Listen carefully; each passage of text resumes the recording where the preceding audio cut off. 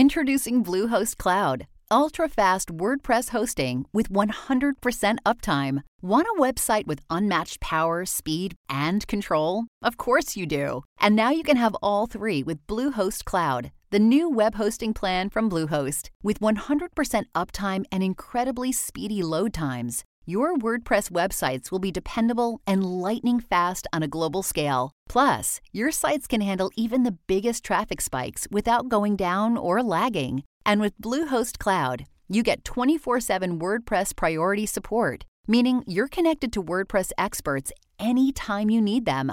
Not to mention, you automatically get daily backups and world-class security. So, what are you waiting for? Get Bluehost Cloud today by visiting Bluehost.com. That's Bluehost.com. Hi, I'm Alex L., and I write books for a living.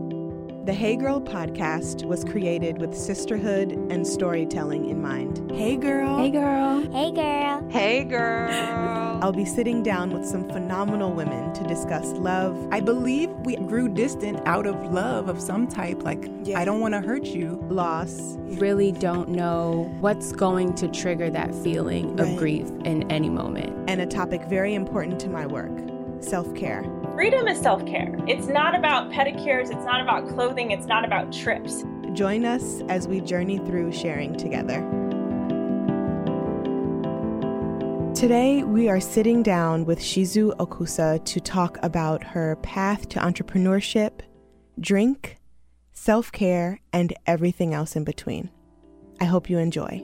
This is Shizu's story. Hey, girl. Hey, girl. Hi, Shizu. Thank you so much for being with us today. How are you? I'm really good. Thank you. I'm excited to see you. I haven't seen you in so long. No, it's been like a long time. A long, long time. And a lot has changed and shifted, and I'm really happy to share your story with the Hey Girl listeners. So before we dive into our juicy conversation, can you share a little bit about who you are and what you do? Sure, yeah. It's always an interesting question to answer, right? Mm-hmm. So my name is Shizu Okusa. I'm the founder of Jrink and CEO of Jrink. Before that, I'm also a deep down farmer. My mom is a photographer, so I also take some photos on the side, ex-finance. But yeah, I've been in the district for about 5 years now, building Jrink from the ground up, and it's been a wild experience that you've really witnessed. I've seen it. I've seen it from the start, and it's crazy. 5 years? I don't know why I thought it was so much longer than that. It's been, I feel like that's really long. I mean, it is long. I mean, but that just comes to show, like, man, like we met like right when I had met Ryan, because we've been together 5 years now. Yeah. So time has flown and Jrink has exploded. And I want to talk, I'm so excited. I want to talk about how you got to Jrink. So let's start from the beginning. You mentioned ex-finance. Yeah. How did the finance corporate world shape your life and then shift you into entrepreneurship? Yeah, it's a good question. I never say it's linear. I started on the trading desk of Goldman Sachs doing prop investing. So that's like polar opposite. It was like distressed investing in like broken businesses and trying to like own them. And then, the metrics of success there were just so backwards. And it's like it could be infinite when you ever feel like worthwhile or ever feel successful in any way. And I hit rock bottom. Like I was just eating really bad, drinking a lot. And like, I think drinking is like a culture that's like breeded in New York in so many ways. And, but when you hit rock bottom, I think you're able to see more clearly, like there's only going up from there. Right. And, anyhow, so I think, that rock bottom and then opportunity really presented itself where the desk was kind of falling apart. And there was new regulations and, everyone was kind of hating on finance. And I loved it. I did. And I learned a lot. But I actually quit and I moved to Africa out of all places. I don't think I knew that. Yeah. So I lived there for about a year. Wow. So you just quit and decided I just need to like take a breather. I needed to get out. There was a broken relationship I had at the time that I was doing like really broken long distance. And then there was work stuff. And I was like, God, I just need to get out of here and learn other cultures, see how other people are so happy without much money at all or fame or LinkedIn or any of that. So I lived in or Mozambique. Fame or LinkedIn. Oh my goodness. Like any of that. That's the truth. know? Yeah. Or social media. I had a Nokia with like the snake game. Oh my I goodness. know, it's the best. The best. Anyhow, yeah. So I lived there for some time working with entrepreneurs, like farmers, helping them raise money for like tractors and capital raising, because that was my experience. And then I moved to Bali for 2 months. Oh. And I got my yoga teacher certification, and they're like, they teach you a lot about Ayurveda and medicine and healing really from the inside in. And rock bottom is really that place to like learn and open up all those dark things and bandages that you always put on. Moved back to DC just to move back to North America. I landed a job at the World Bank where I kind of bridged my finance from Goldman with my emerging markets in Africa.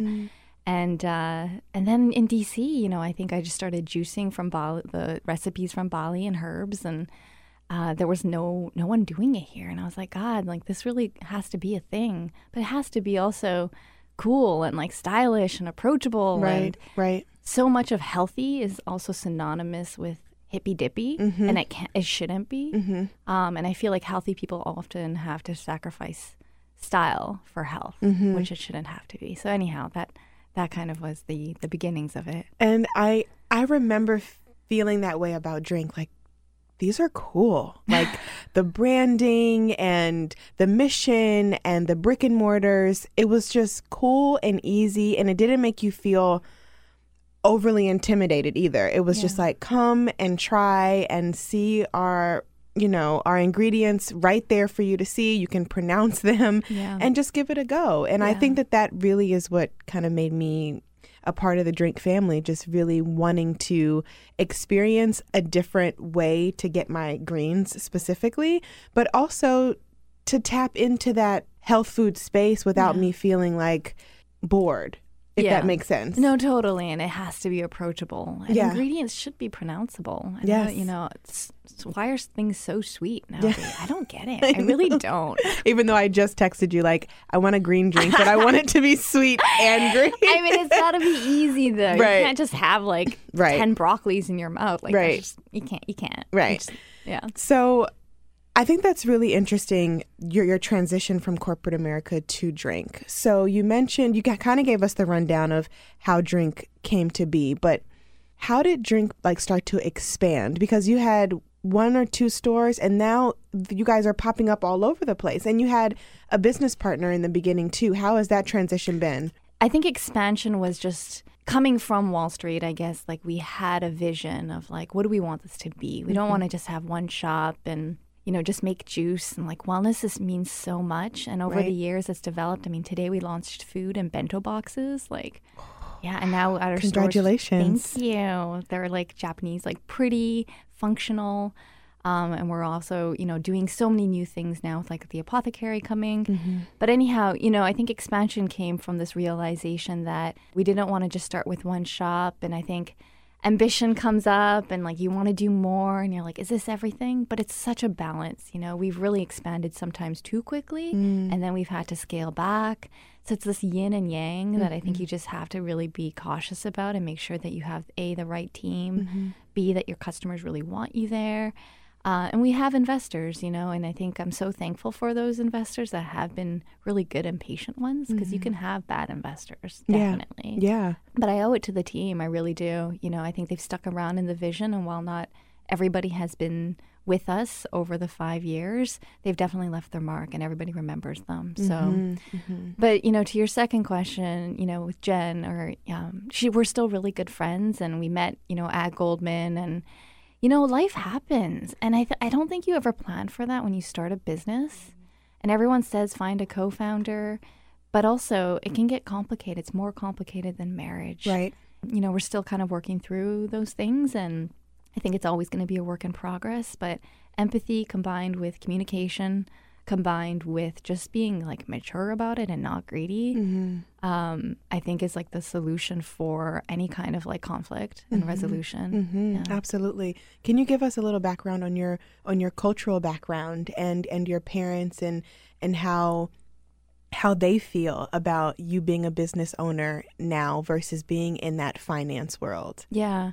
I mean, I think my parents are different than my sisters. So I have two sisters, and then my parents live in Vancouver. Mm-hmm. They're both like immigrants from Japan. So my dad's from Tokyo, my mom is from Osaka and like Kyoto area.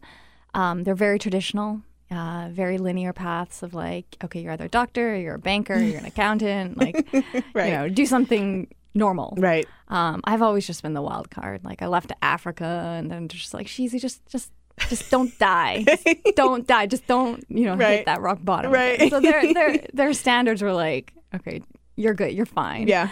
My sisters, on the other hand, I think, and I love them to, we love each other, but I think it's one of those things where I look back and I'm like, oh, I wonder if there's this projection piece with like family where sometimes, it touches this inner deep side of themselves that they can't do. And then when they see it in other people, you don't know whether to support it or whether to love it. Mm-hmm. And I don't know if that comes from a place of, again, projection or just worry. I'm not sure, and I still can't like figure it out, but I wish that in the beginning people had more faith in you.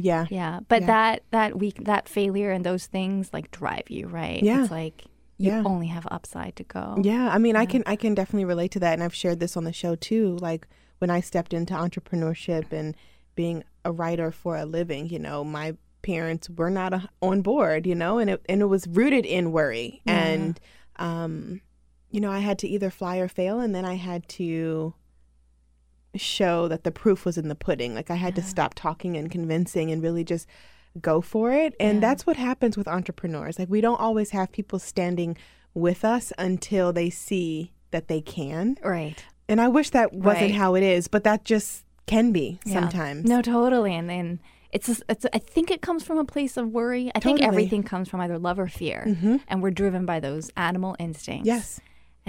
But most times it's fear, and I wish it wasn't, but the world breeds that. Yeah. And it shouldn't. Yeah. We're all the same people. We really are. Yeah, it's true.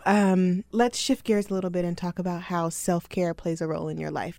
You mentioned going to yoga teacher training and really diving into yourself, peeling off some Band-Aids, peeling back some layers. What did you learn about yourself when you were in Bali? There's this principle called ahimsa. I'm not sure if you're familiar. I'm not familiar. Ahimsa means like no pain on others, and that also means no pain on like yourself. Mm-hmm. We had to like write down a journal at the end of kind of like which principle in Ayurveda or in yoga do you really take to heart, and that was one of them. And I think part of that is just like watching the language that you have for both yourself internally in your head, which so often are just false beliefs, and then also the language that you put onto others. And so I think self-care comes with like how we talk to ourselves. Mm-hmm. And I think just being more gentle about it. Mm-hmm. And journaling has helped a lot. I have the 5-minute journal, which I think it's wonderful. Yeah, I have it too. Mm-hmm. It's great. And it's just so, it's like you did a moment for yourself. Yeah. I don't wake up with an alarm clock.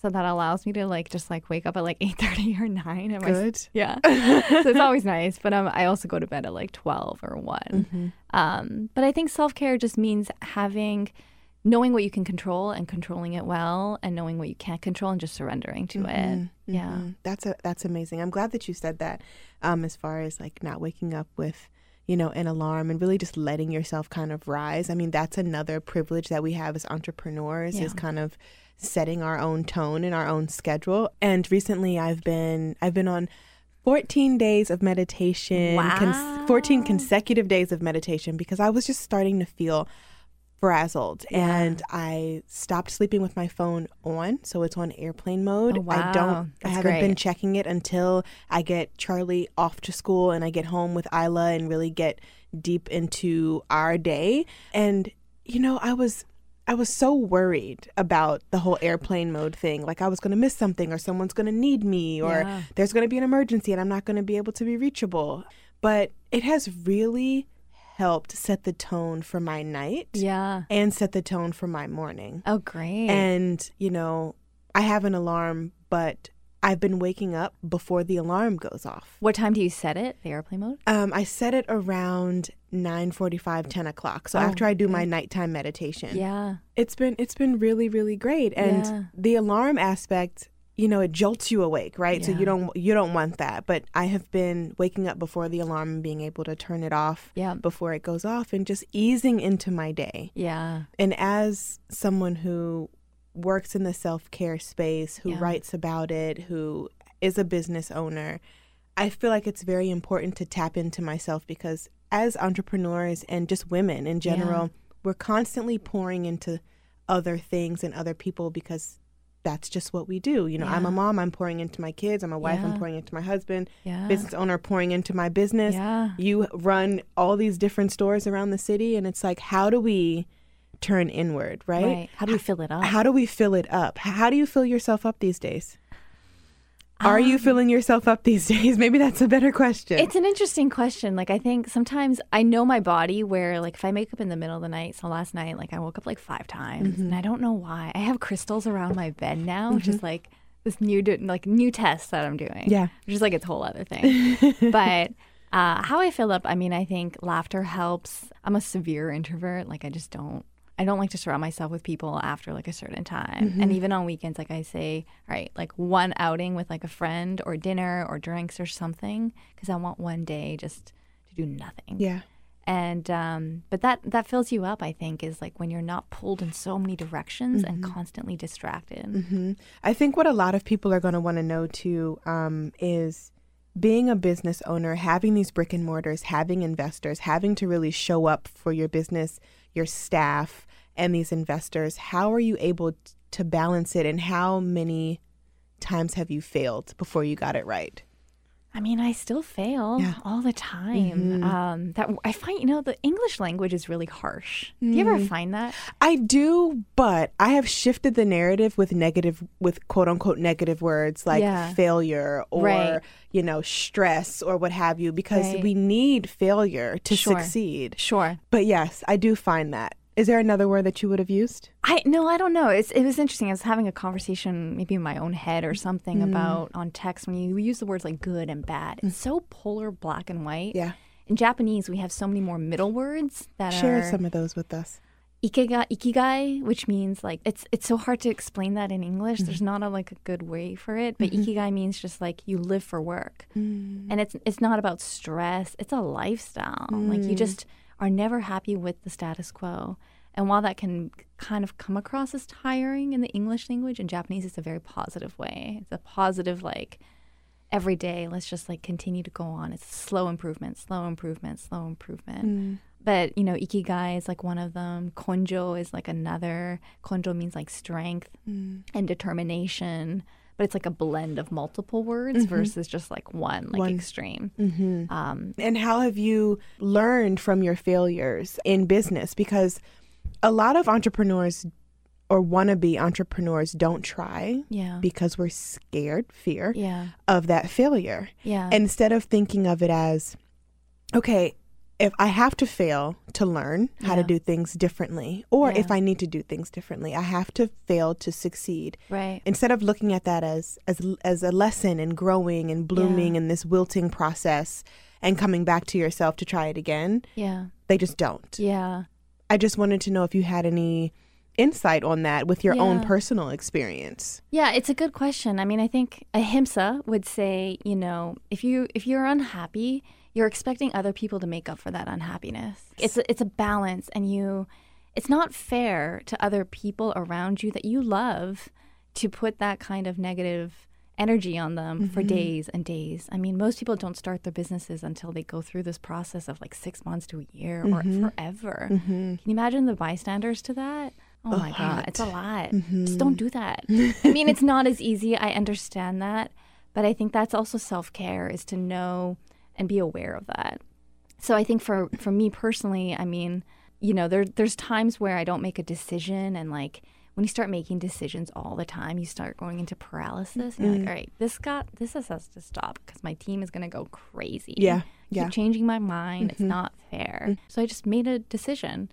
And there's so many of those kind of little failures where I think it can add up on other people's lives that you just have to be aware of.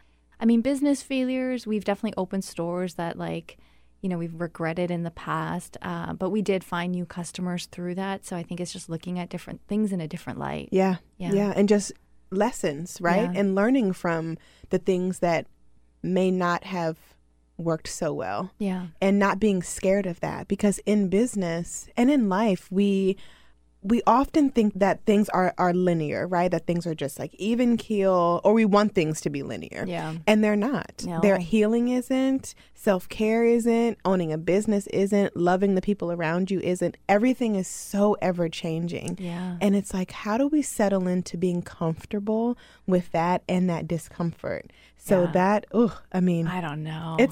No one knows. I have no idea. Like, God No teach one me. knows. Yeah. I don't know, Yeah. and it's crazy. I had a book signing last week at Politics and Prose at I the saw Wharf, that, yeah. and it was so fun. And one of the people in the audience was asking me a question about their life that I don't have the answers to. And and it took me a while to put those words together, but I said, I tell my students and I tell the people that I connect with that I don't have your answers. Yeah. You do. Yeah. And I think, and her face kind of lit up, but kind of was like, oh, damn, then that means I have to do the work, because we have to do our own work. Yeah. And whether it's in business or in love or in our relationships, romantic or platonic, we have to show up and do the work and find our answers. Like, my yes isn't going to be your yes, right? Totally. I think, people just need to remember that, and they need to own that they can lean into themselves and find their answers. Absolutely. But it's also an upbringing, I find, for enough people to tell you that it's okay to listen to your own self and follow your gut. Because so many times we think our parents are kind of like, we should listen to them, we should follow the direction all the time. And you need some positive affirmation and good energy around you. Yeah. So I think, to your point, like community, and like also looking at like your current community to say, like, is this like the community I want to be around, and like it's going to elevate me? Yes. From a chakra perspective, even, right? Like, you think about the 7. Yep. And you want to surround yourself with people that bring you higher. Yeah. Absolutely. I recently started wearing a new bra by Third Love, and I absolutely adore it. Did you know that breast shape matters when you're finding a good fit? I didn't. Third Love uses data points generated by millions of women who have taken their Fit Finder quiz to design bras with breast size and shape in mind for a perfect fit and premium feel. I found the Fit Finder quiz really helpful when I was picking out my Third Love bra. I didn't know I was wearing the wrong size for so long. I think what's really awesome about this is that over 12 million women have taken the quiz to date, and it's actually a pretty fun experience. I answered a few simple questions, and I found my perfect fit in about 60 seconds. Third Love offers more than 70 sizes, which is more sizes than most other brands, including their signature half cup sizes. Not only that, but Third Love is convenient. You can skip the trip to the mall, find your fit with their online fit finder, order, try it on at home. No more awkward fitting room experiences. What really sold me on Third Love was the 100% fit guarantee. Every customer has 60 days to wear it, wash it, and put it to the test. And if you don't love it, you can return it. And Third Love will wash it and donate it to a woman in need. Third Love's team of expert fit stylists are dedicated to helping you find your perfect fit. Fit stylists are available every day to help via text, chat, or phone. Returns and exchanges are free and easy. What's not to love? Third Love knows there's a perfect bra for everyone. So right now, they're offering Hey Girl listeners 15% off of your first order. Go to thirdlove.com/heygirl to find your perfect fitting bra and get 15% off your first purchase. That's thirdlove.com/heygirl for 15% off today. What has Jrink taught you about community inside of work and outside of work? Yeah. All my friends I think here now are kind of people that I've met through Jrink. I mean, and I guess this is like, it's both a sad thing and a beautiful thing, I think, is that like all my friends here are from Jrink. And like, this is a amazing. Life. Yeah. It's a life. Yeah. So, I mean, DC's been really good to me. I've met some amazing people here. I wish there were more women entrepreneurs and people that, could also get funding with that, because I think so many people are kind of stuck in like starting their business, but then they don't know how to really grow it from there. And like the inflection point of like, all right, what's next? and people to back them for that. So, but I wish the community was stronger. What do you think Jrink could offer the community in that regard? We go internally to ask, like, how are we really different from others and from the community aspect? And I think for us is, we are women owned and we're like 90% female. And we're like, we've hired guys in the past, but like, and we have one, Rob, who's great, but like, and Jack, but like most people, I don't know what happens, but like we have so much feminine energy in like a beautiful way. Yeah. But that forte and also being able to bestow lessons or any kind of help that they might have towards starting their business, I think I would love to be more helpful and resourceful. So where I can, whether it's panels and speaking sessions, I definitely try to give back. That's awesome. Yeah. That's amazing. How is it being a woman in business and dating? It's not easy. I've met some two wonderful men in the past, few years since I've started Jrink, and they've really watched me see my highs when they meet me, because that's the time I usually start dating. And then they've seen me in my real lows, like crying, can't get up, depressed for days, and like not responsive and not functioning at all. Like, what happened? And like, what happened in the highs and lows of business, right? Right. But so much of my mood is on basis of the business's success. And I know that's so not healthy. Like, looking at your numbers every day is probably not the most healthy thing, or even like looking at it multiple times a day. So I think I need to have more self-control in that respect. But, dating, this community is so small. Yeah. Like, and there's like 5 Asian people in the city. Like, if I'm on Tinder, people screenshot that and then they send it to others, and I'm like, what, really? Or I'm like, wow, that's my broker. and it's just like, I can't. Right. But then again, we're like, let's just be real human beings about it and laugh about it, because we all want to date. Right. We want to meet someone. We all want to be understood. We all want to have like a deep friendship with somebody. And I think that's where it comes from. But I have not, I'll be honest, like prioritized like finding a partner in my life. Yeah. And I think that's because there's 5 things that people can like integrate into their lives, and 3 can be prioritized. So that's like work, it's love, it's health, like your own health and self-care. It's like hobbies, and then family and friends. And for me, family and friends, my own self-care right now, and work is like 3 priorities. And I would hate to be that person that drags along somebody else into a thing that I'm just not prioritizing when they might be. Yeah, I love that. That's a really good answer. I hope so. I love that. I wish I had your pens and pencils out. I mean, pens, notepads, pencils, pens, all the things, writing utensils, because that's good. And you're giving us a lot of gems in this. I can't wait to listen back. Oh, hopefully. Hopefully, yeah. Are there any traditions that you've brought to Jrink or to DC from your homeland or from your parents? Because I know that you grew up in Canada, right? Yeah. So are there any certain traditions that you kind of like settle into that make you feel closer to home and closer to family?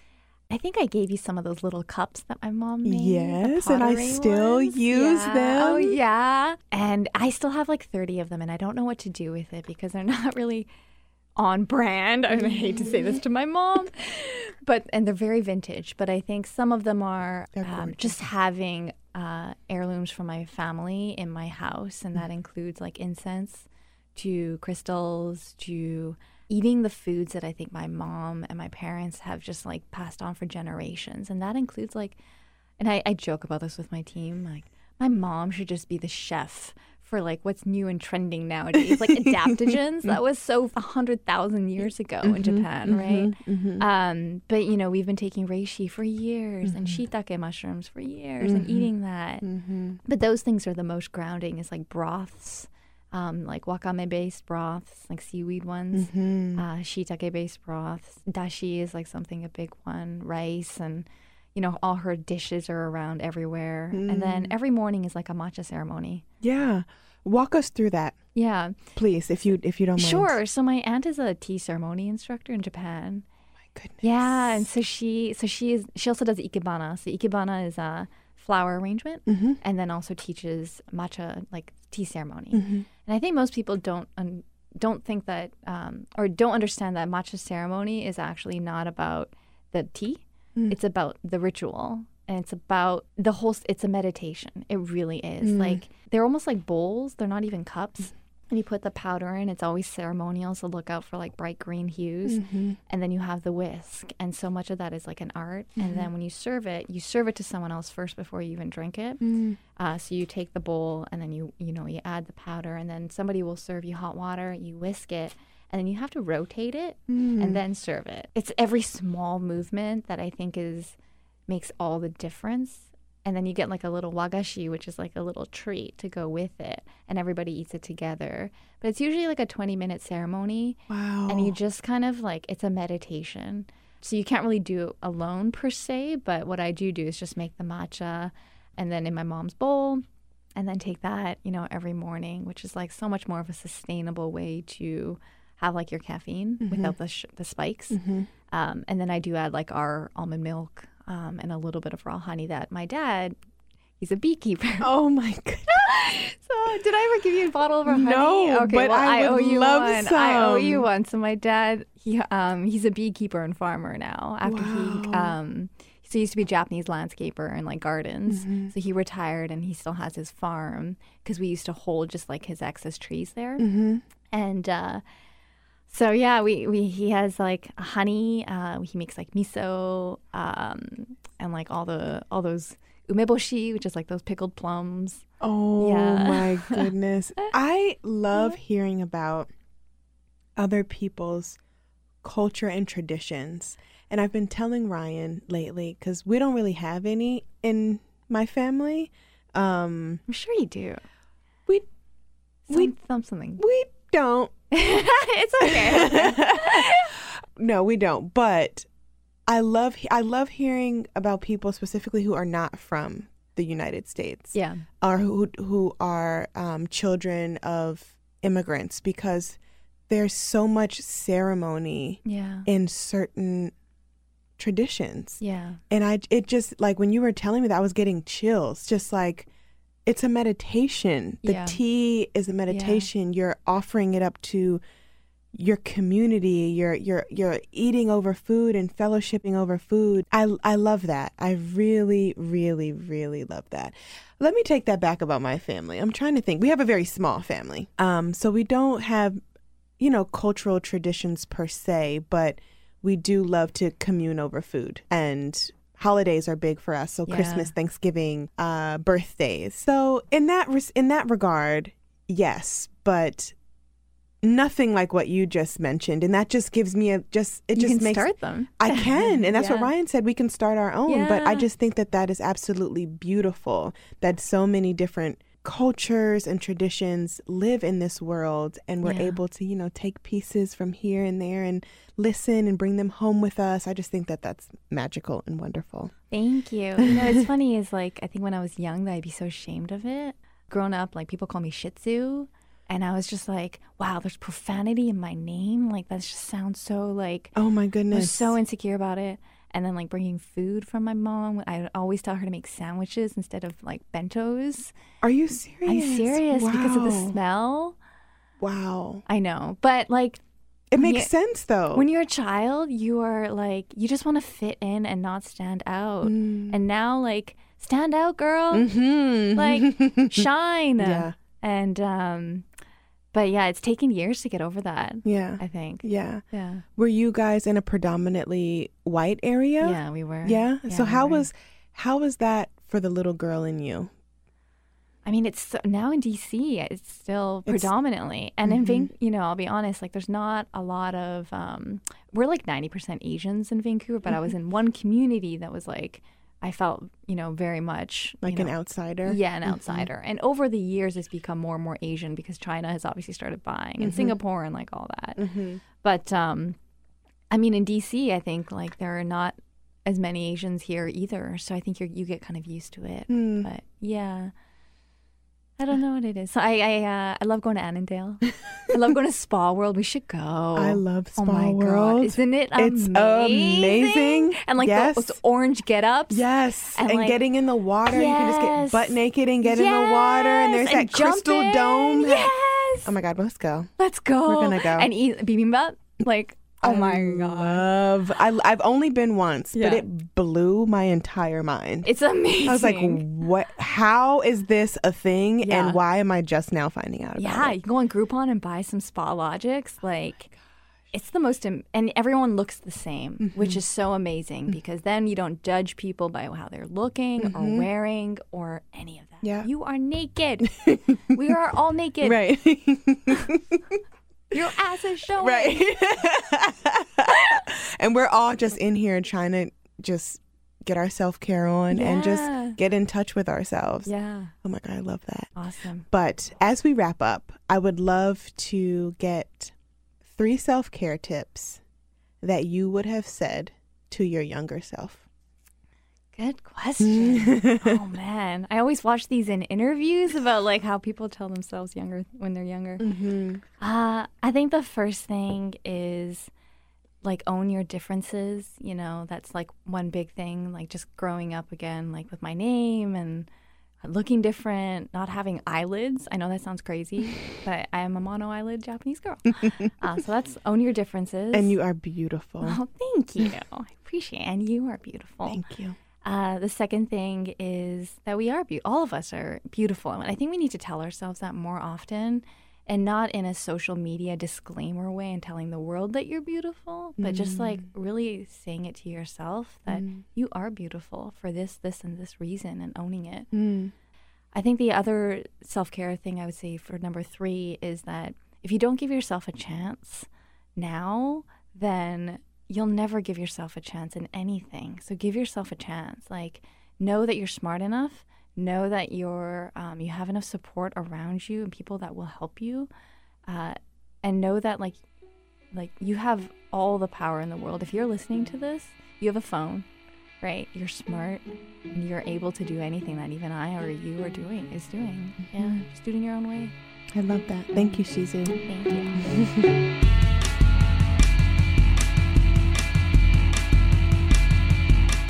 The Hey Girl podcast is a member of the District Productive, produced by Paul, Woody Woodhall, and me, Alex L. Music by DC's own Kokai.